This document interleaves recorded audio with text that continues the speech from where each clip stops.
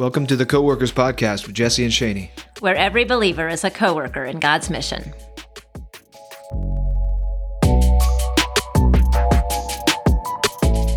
Hello, friends.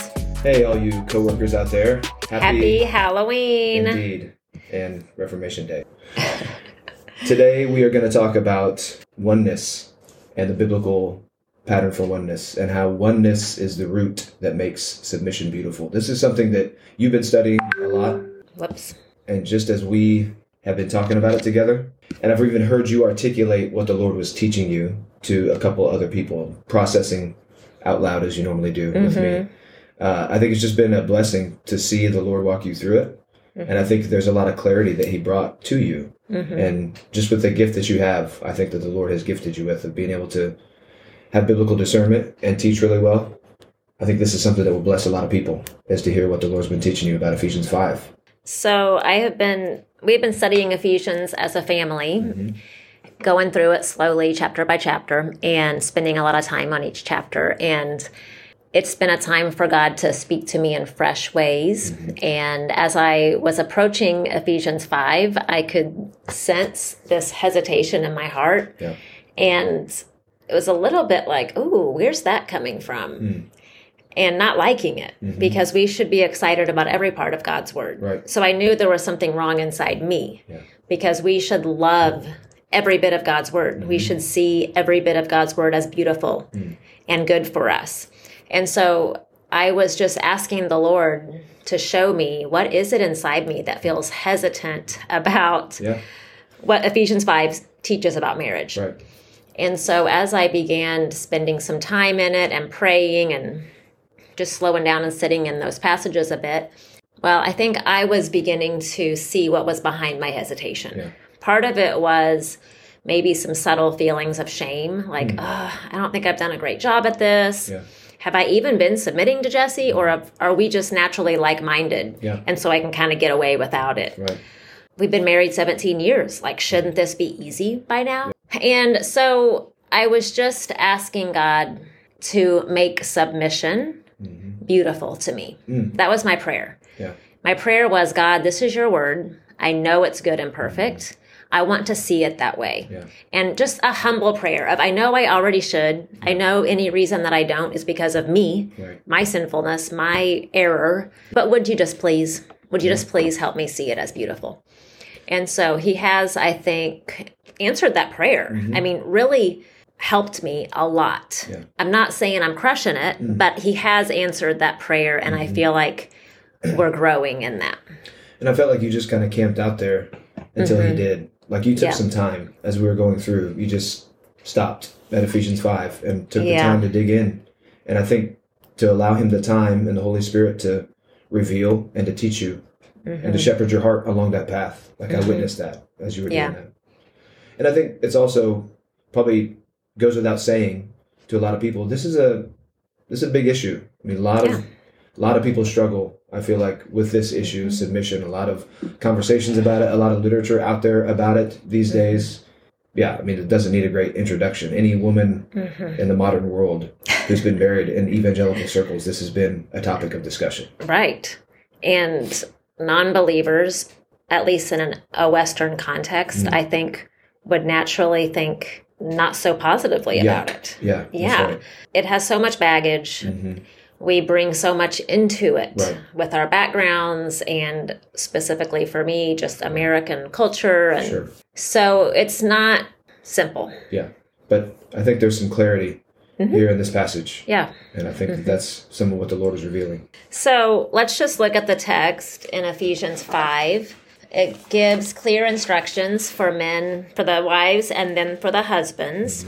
And it says, for wives, submit to your husbands as to the Lord, because the husband is the head of the wife, as Christ is the head of the church. And later in the passage tells wives to respect their husbands. Husbands are to love their wives as Christ loved the church and gave himself up for her, to love their wives as their own bodies. He who loves his wife loves himself. So just as we naturally nourish and cherish ourselves, husbands are to nourish and cherish their wives. Again, Christ is the example. This is how Christ loves the church. And then the reference back to Genesis that a man is to leave his parents and hold fast to his wife. Cleave, if you will. Cleave to his wife. And the two become one flesh. The number one unique thing about the marriage relationship that sets it apart from every other relationship in the world is that it's one flesh. Yeah. There's no other relationship that God talks about that is one flesh. I mean, except it's a picture of our union with Christ. Right. But when we stop and think about that, I mean, my children, at least some of them, came out of my body. Right. They were inside me. I gave birth to them. I have known them since before they were born, yet I am not one flesh with them. When you think about siblings, siblings grow up from the day they're born in the same house. They share genes, Genes, genes. There you go. And the other kind. And the other kind, maybe. Yet they're not one flesh. They might sleep in the same bed. They're not one flesh. Best friends are not one flesh. Yeah. And certainly there are no authority relationships in the world that are one flesh. Right. Yeah. Team leaders, co-workers, they're never one flesh. Pastor, right. I think this is what makes marriage the most powerful relationship in the world. It can do the most harm. Yeah. It can hurt more than any other. And it can bring the most good. Yeah. This also makes submission different than any other kind of submission in the world. Submission in marriage is absolutely unique. Yes, that's right. The wife's submission to her husband is different than any other submission to any authority. Yeah. I heard a podcast recently that compared when it was talking about wives submitting. Yeah. He said, like, okay, we all inherently know what submission means. And he gave the example. When you get pulled over by a policeman, he comes to your car, you know how to speak to a policeman. You know how to speak to him with respect. Right. We inherently know what that means. And I agree. There is definitely some truth there. It's not overcomplicated. Right. We inherently know what that means. Yeah. But it's not super helpful for me because I am not one flesh with that policeman. Right. Maybe not the best analogy. He has such limited power over me. Yeah. He's not going to hurt my heart in a way that a husband could hurt a wife's heart. He doesn't know me. Yeah. I'm not sleeping with him. And so... We better hope not. So, submission in the Bible, a wife's submission to her husband, is only in the context of a one-flesh relationship. Yeah. That's what it is. Right. It's not like... oh, we get married and we suddenly get this like external boss placed into our lives. Like, oh, here's your boss now. Yeah. He's your boss. He tells you what to do. Bible says so. Yeah. No, it's like, here was single Jesse, here was single Shani. Now they come together. Now they're one. Something new. It's like Team Snodgrass. Yep. Here we are, and we have a leader out of the two of us, a head. That is Jesse. And Jesse is the head of this new body, this new team. He's never a disconnected head. Right. He's always connected to me. He is firmly attached to me as the head. And that just makes the whole feel of submission very different to me. Much more appealing. Right. The thought of you leading out in this one flesh relationship and being 100% committed to our one fleshness is wonderful to me. I want that. I need that. When I feel secure in that, then it's much easier for me to submit to you or to be excited about it, to see the goodness in it. I think just the language of submission, for whatever reason, just that word, it's just such a maybe a misunderstood word, such a volatile word sometimes when we come to it. I guess maybe self-servingly I should add, I feel like there's parts of this that we have lived together, but I think just maybe some new understanding, clarity for you in terms of what submission means as you've studied through this. Yeah. Right? And even the goal. Like, obviously, yes, we've been, I think, working this out over the last several years of our marriage. And even from the beginning, I remember having talks about this right when we got married, before we got married, even through premarital counseling and stuff, talking through this. And I think it's just that the idea of oneness, how it drives both sides of the equation, both of the oughts both of the shoulds in Ephesians 5. Right? Even the book we read, I guess, was called Love and Respect. And just dealt with, based out of Ephesians 5, like primary responsibility, the primary due for the husband is love, primary due for the wife is respect. And yes, there's some truth there, right? But the grounding in the oneness, the grounding in the one flesh, I think that's just that core piece that really speaks to the motivation, even, like you said. I think it cuts right to the, hey, this is the why behind all of this. And it's even the how it's even possible to be done, is because in a true sense, spiritually, we've been joined together into one body, one flesh. Yes. It provides security that makes it much easier to submit. Yeah. When I feel like you're holding tight to me, you're never going anywhere. Yeah. You're not distancing yourself. You're committed. There's a commitment we have from the beginning of divorce is not an option. Right. But I'm talking about a commitment to oneness. Yeah. And how that provides another level of security that makes submission feel safer. Yeah. I think that's just a key heart posture, right? A key goal even in our relationship, right? Is to see both of us pursuing that, both of us pursuing that oneness. And even as the head of the team, me leading out in that and being more proactive. That was kind of my main thing I learned as I was studying Ephesians 5 that really helped me. And it was also in line with a lot of what we had already been pursuing. Just last year, we had done marriage counseling, and our number one goal was to grow in intimacy. Yeah. So it was already something God was doing in our lives. But there was something else that I realized in the last month or so as I've been studying this. Many times, marriage roles are oversimplified in some less than biblical ways. Yeah. You mean out there kind of in the broader conversation? In books and podcasts. In books and podcasts, among the complementarian crowd. Right. Of whom we are a part. Yes. Yes. With some caveats. We are a part of them, but not all of them. But if you do a just quick search on complementarianism, for the most part, it will be summed up as female submission to male authority within the home and the church. That's not like wrong or bad. But I don't think it's actually the best way to summarize what the Bible says.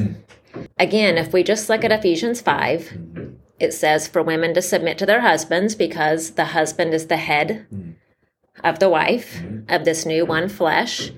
And then right after that, it tells the husband, here's how you are the head. Right. And it has like 5 or 6 verses. Husbands, we just told you you're the head. Right. Now here's how you do it. Right. Love your wives as Christ loved the church and gave himself for her in order to wash her, sanctify her, the water of the word, to nourish and care for her as you would nourish and tenderly care for your own flesh.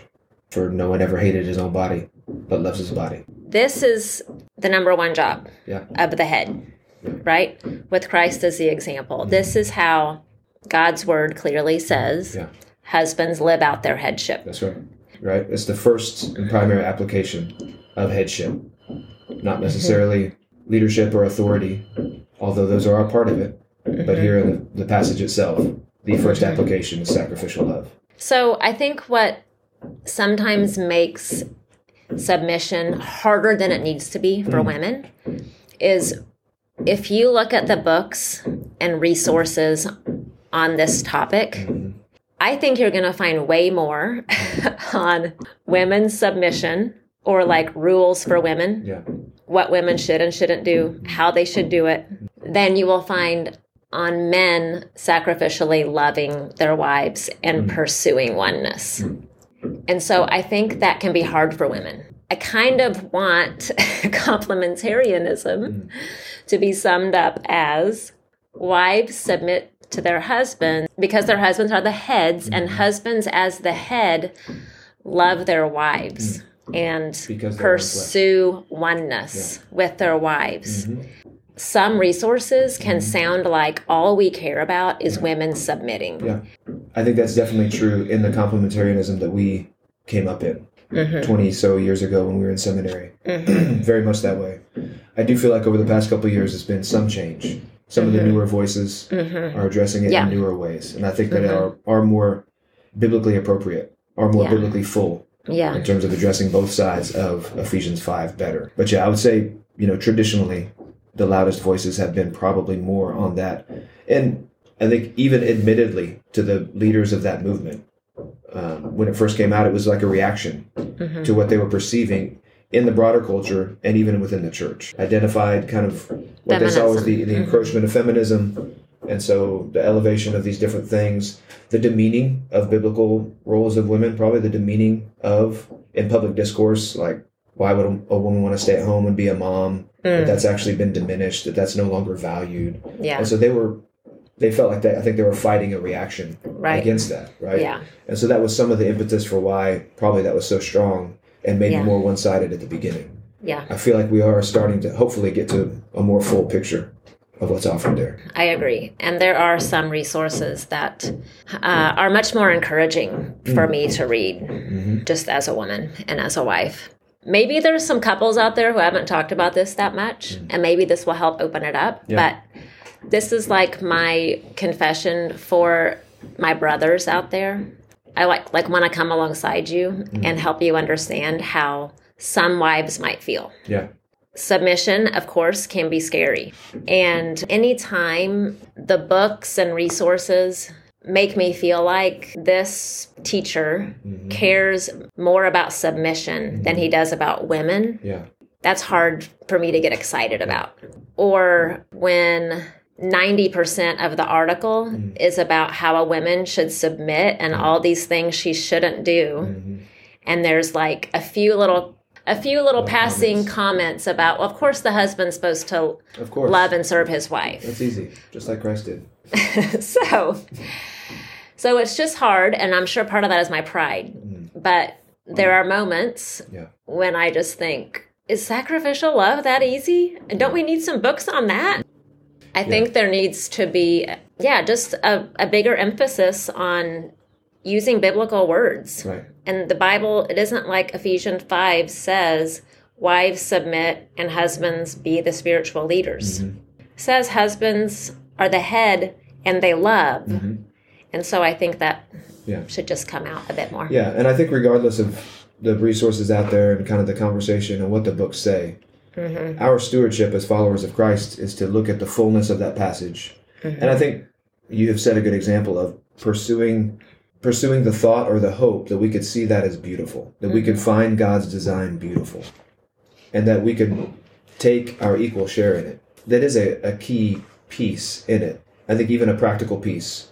If this is an issue in your marriage, if as a husband you feel like maybe your wife is struggling with submission biblically, struggling with the idea, probably the first place we should look is, have we, through our sacrificial love, created a secure place for her to understand and to live out submission in the way that the Bible talks about?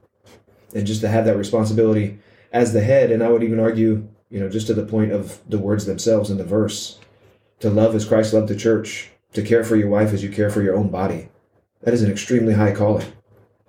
That's a great work. Only be accomplished by the power of the Word and the Spirit in our hearts and in our lives. But that is a high aspiration and a high calling for men. And I would add, I think the first thing that comes to people's minds when they think about sacrificial love is like, oh, husbands should be, doing the laundry more, or husbands should be like washing the dishes, which is great. I'll take that. But I think the most attractive and powerful thing that husbands can do for wives is lead out in pursuing oneness. Yeah. Just showing your wife day after day, you want to know her. Yeah. You want to be connected to her. I mean, just those verses, like treating her body and her life as your own. It's not that women shouldn't be doing that to men. It's not that we shouldn't be sacrificially loving men. Right. That's how God calls us to live as believers. Right. But even the wording of it, it's interesting that it says a husband should leave his parents and hold fast to his wife. I mean, both of us are leaving our parents. Right. But just that it says a husband will leave his parents and hold fast to his wife, I think it does show, like, husbands lead out in it. Right. Like, hold on tight to her. show her that you are committed and you're close. Yeah. You're not going anywhere, because that is what we want as women. Yeah. That's good. Yeah, I think even as we were sort of thinking through how to try to bring some practical, hey, here's things to think about, it's really just that, right? Husbands, pursue oneness with your wife. Yeah. Know them. Get to know their hearts. I think one of the biggest things maybe that we've grown in over the past few years is being better at making ourselves known to each other. We talk about walking in the light with each other. We're just expressing like what's going on in our hearts. I think sometimes dudes have a natural obstacle or inability to even articulate what's going on in their hearts. And that's just a learned thing. And so I would just encourage brothers out there, that's a way that you actually pursue your wife, is by telling them what's going on in your heart. Yeah. Just opening that up. Even if you can't articulate it very well, just be like, hey, this is how I'm feeling today. This is why I'm struggling with this. That's actually a way of pursuing your wife. Absolutely. I think it should be the number 6 love language is sharing what's in your heart, like sharing the hard things. Yeah. Sharing that 5% that you naturally don't share. Right. That is what makes me feel love more than anything else, is when you do that. Yeah. It's like noteworthy to me. If we go on a date and you just like open up, then I'm like, oh my goodness. And I love it. Yeah. Vulnerability is required in order to experience God's design for marriage. Yeah. It's required for oneness. Yeah. It's required to embrace submission. Submitting to some feels like putting your life in someone's hands in a way. It's vulnerable. What are you going to do? You have power over me. Loving someone sacrificially when you don't know how I'm going to respond, but just doing it over and over anyway, that's vulnerable. Yeah. It's risky, that's right? I could walk all over you. I could let you serve me all day long and never respond lovingly. Oneness inherently is very vulnerable. I mean, ultimately, like ideally, we are created one in a spiritual sense. But like a lot of spiritual truths, we're kind of living out what we've already been declared to be, right? Kind of that idea of sanctification. We spend our whole lives attaining to or living out what we've already been declared to be through justification. And so in the same way, when we're bonded together in marriage, we're one flesh, but then we spend our entire relationship like working that out. And the reality of oneness is there can't be any. I mean, the idea of one is there can't be any hidden places between now. Like all those things have totally merged together, molded together. So that idea of walking in the light, if we're keeping something back, that's an obstruction to oneness. That's an obstruction to our unity. And fear comes in because of that vulnerability, because we don't want to be known in those places, because we're still scared of rejection. Absolutely. We're still scared the other person will put us at arm's length, that they really know what we're like. And I think that's why Christ is the model. Again, it's spoken about clearly for the husband, but Christian living is Christ's love is the model for everybody. And Christ's love is inherently proactive and overlooking. It's not reactive. Yeah. It's not based on the worthiness of the object. It's proactive in the sense that regardless, I'm going to love you and pursue you no matter what. That's what Christ's love is. I think that is the key to unity in the marriage. Yeah. I was thinking about that just like in other parts of the Bible, faith, hope, and love, the greatest of these is love. And at the beginning of Ephesians 5:1, it says to be imitators of God as beloved children and walk in love as Christ loved us and gave himself up for us. When we went through premarital counseling, our pastor told us, look at all the one another's in the Bible and apply them first of all in your marriage. Yeah. Like the marriage is the most important place that you would obey any of those. And as I studied Ephesians and just this verse, to be imitators of God, I think in the context, when you dig into this life that Paul is describing, starting in chapter 4, about walking worthy of the calling we have received and how he explains that in 4, 5, and 6, I do think it can be summed up in walking in love. But even that, like imitating God's love, I think it's imitating his forgiving love, his gracious love, like his filled with grace love. The forgiving one another, that kindness and tenderheartedness. And I think that is like the highest law of marriage. again, that isn't to undermine the specifics of these roles of submission and respect, being the head. But I do think that love, just proactive love and forgiveness. Forgiveness, I think, is maybe the most Christ-like thing we can do, is forgiving. And that a lack of forgiveness, allowing bitterness, is the most dangerous thing we could do in our marriage. I mean, that's also what Ephesians 4 says. It's what gives Satan a foothold, like opens the door, says, come on in, when we hold on to resentment. So I think, again, to look at one flesh and just to see that all of it, the one flesh, the submission, the headship, is all under this banner of just love. Proactive, moving towards other love. Yes, exactly. As Christ loved us, as he forgave me, a quickness to forgive you, a proactivity to serve you and move towards you, instead of what I certainly am prone to do, which is, oh, wait, you might hurt me? Then I'm backing off real fast. That's right. I want to return to, maybe as we're wrapping up here, just return to the team idea that you had at the beginning. Just, I think that's such an inviting metaphor, right? Thinking about one flesh as like team Snodgrass, right? And there's kind of the head of the team, and then we're just there together, right alongside of each other. And I think, to the practical aspect we talked about for men, fulfilling what sacrificial love and pursuit and even vulnerability leading out in those things looks like as the head. I think that you mentioned something as we were talking about it, just being like, this isn't the only role, and I don't want to make this sound demeaning, but being like the main cheerleader for the team as the wife. Like, super excited about the team. And just in the same way that you talked about how me opening up and my vulnerability is something that really speaks to you, maybe in the most powerful way. I feel like having your support. I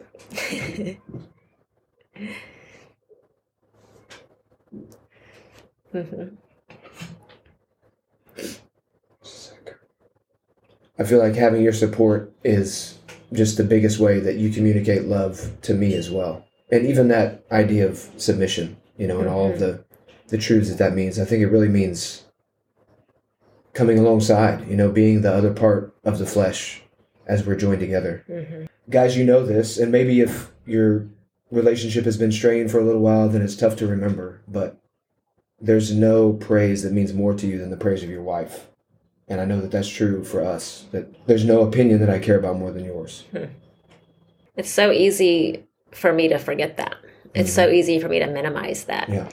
It's so easy for me to downplay the power I hold in my responses to you. Like when you have an idea, when you have something you want to do, when you have something you want to pursue, I forget how important my support is to you. Until sometimes I'm not giving it and you let me know. But when you tell me that, it happened recently that this was in a ministry context of you really feeling God guide you into a certain direction for one of our team's ministries. And I wasn't sure I had capacity to really join in on that. And a bit later, some months later, you came to me and said, I need you. I want us to do this as a team. And that made me feel so valued. And I wasn't even assuming that. I think I can, maybe just downplay my worth in that way to you. So it's so helpful when you tell me that. So go Team Snod, let's do it. Let's blow it up. One flesh, Ephesians 5. Be encouraged, folks. I think God's plan for what he has for us is really inviting and really exciting. Easy peasy. Thanks, friends.